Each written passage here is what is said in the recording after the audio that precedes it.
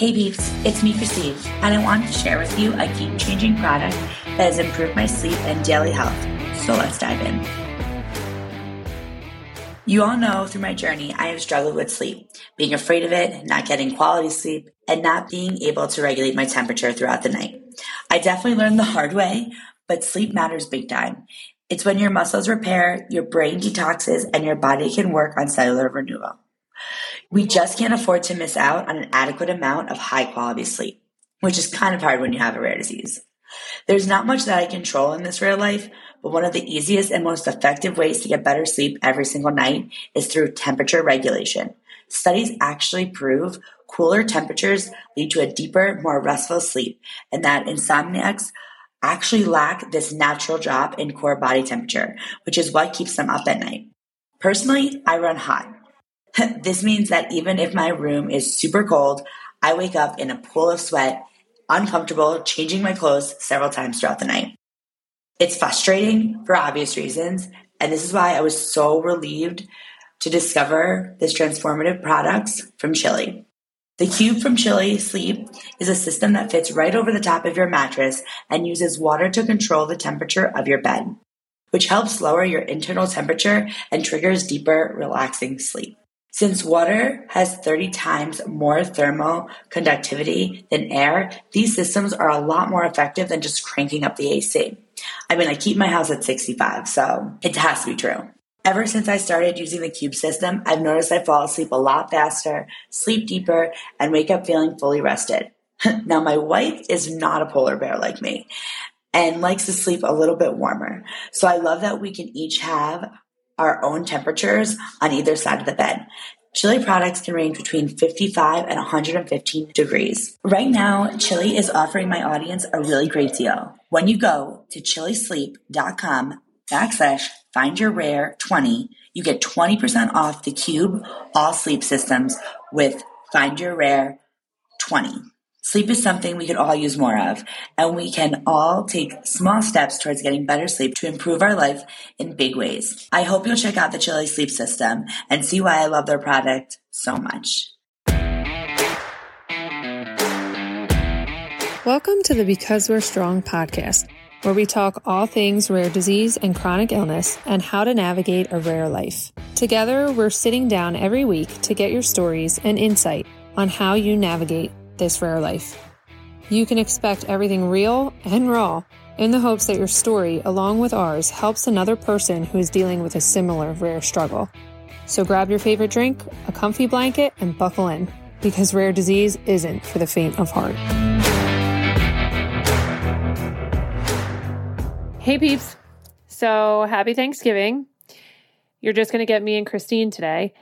And we're going to do our best to give you the real, raw, and rare and talk about what we're thankful for, but also talk about what we're really not that thankful for. I love it. I mean, Happy really. Thanksgiving, everyone.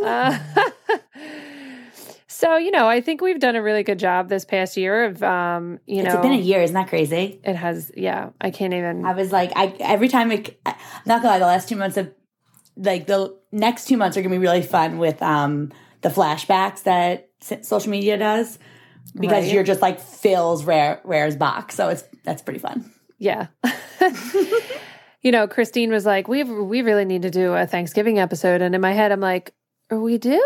Really? What are we going to talk about? I mean, let's be honest, Thanksgiving, my goodness. This year has been an incredibly difficult one, I think, for everyone in all sorts of different ways. But there are, there's the struggles that we deal with, but I've been able to at least, look at what you and I have done, Christine, and be thankful for that. My kids, I'm thankful for my kids, and I'm thankful for the community that we're building. Agreed. And I think, I had really high hopes for 2020. Like hindsight 2020, like it was a new decade, and like I was leaving, like not shedding my disease, but shedding like, the non-acceptance and really like stepping into my own. Well, 2020, that was cute. God was like, oh, sit back down. Not yet.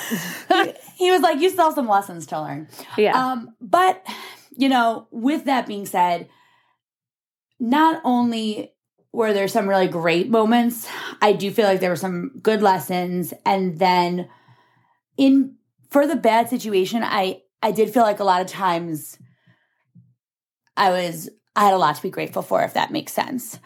I had trouble at work and, was able to take time off. And, the situation with COVID allowed me to kind of bridge that space and time till I could get a little better. So things like that. I feel like this year has been kind of, yes, if we were in a different year, maybe I wouldn't have needed those buff.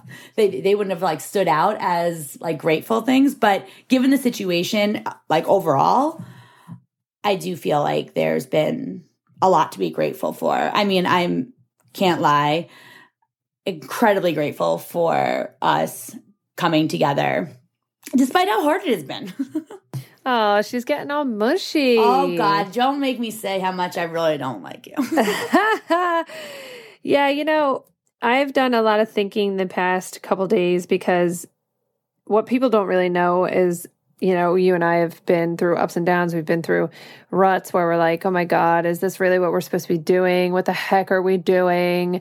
Why are we doing it? A lot more as of lately. Yeah. But we seem to always come back to, the same goal that we started with. And that's just to, bridge the gap.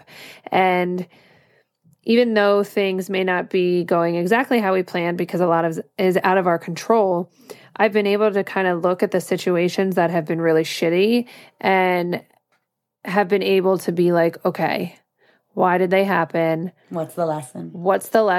Although, sometimes I'm like, seriously, JC, can you help me out? Oh, that was my favorite. The first time you said that, I almost whatever was bothering me at the time didn't bother me anymore because it was that funny. Because you were like, come on, JC, in your Philly accent. And it actually wasn't too long ago that happened. So no. And then I feel like he was like, okay, I'm going to smite you now because you said that. And then the next 3 weeks, I felt like every situation I was in, I was looking up being like, all right, I've had enough. JC, I'm done. I do think you were in the hospital the next week. So yeah, I probably was. It's just ridiculous. Oh, man. Yeah.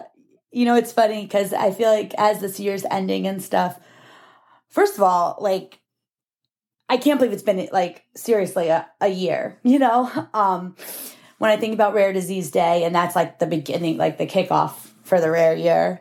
That was the kickoff of the chaos. Yes. I mean, gosh, no joke. You were here and we did Rare Disease Day. And within a week of that, by the time I woke up recovering from Rare Disease Day flare up, we were in quarantine. Yeah, we really were. What?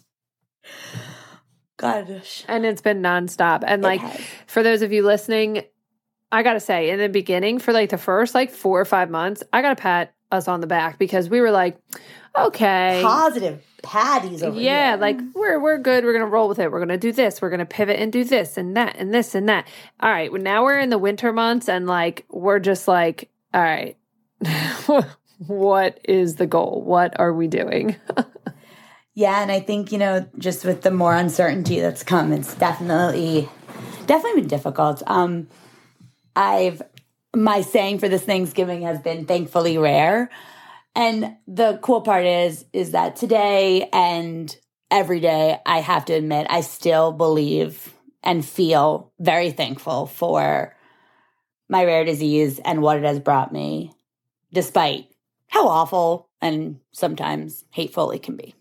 Yeah, I think a lot of people, I wish a lot of people that are outside the rare disease community, I wish they could understand that statement that you just said, because there's so many times that, on social media or stuff like that I'll say, I wouldn't change Owen for the world. And it creates a shitstorm. It creates well, that's because also in 2020 you went viral. I did. It's the weirdest thing ever. It is. I'm thankful you went viral because I know I'm interrupting you right now, but remind me after whatever you're going to say to tell why I'm thankful you're viral. You're about the only one out of the two of us that are thankful that I went viral. Oh my God.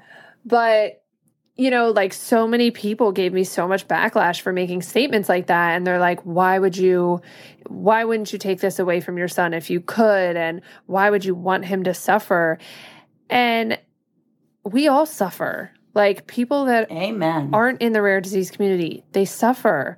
People suffer in all different ways. And it's like, you can't just pick and choose what you're going to leave. And especially when it comes to rare disease and how it like has such a defining moment on your lives when you get diagnosed, like it's part of who Owen is. It's part of, his personality. It's part, like all of his trials and tribulation make up who he is and make up how he responds. So why am I going to take that from him?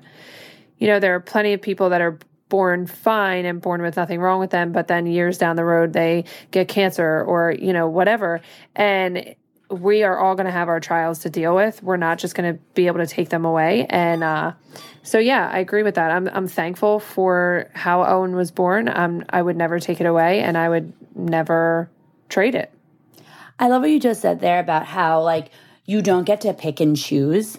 And I smiled at first because I thought of my mother, who always says, like, that, like, the 10 Commandments or like your sins, like you can't pick and choose which ones you're going to like. There's that Catholicism. Yes, exactly. This Catholic, but how they're like, what you can't like believe that, like break one commandment and then be okay with breaking another commandment. Whatever she used to say. Not the point. The point of the matter is you clearly don't remember what she used to say. Oh I hope my she's gosh. listening now she's going to be listening and I'm going to be with her today. She's probably right next to me right now yelling now that it's dropped.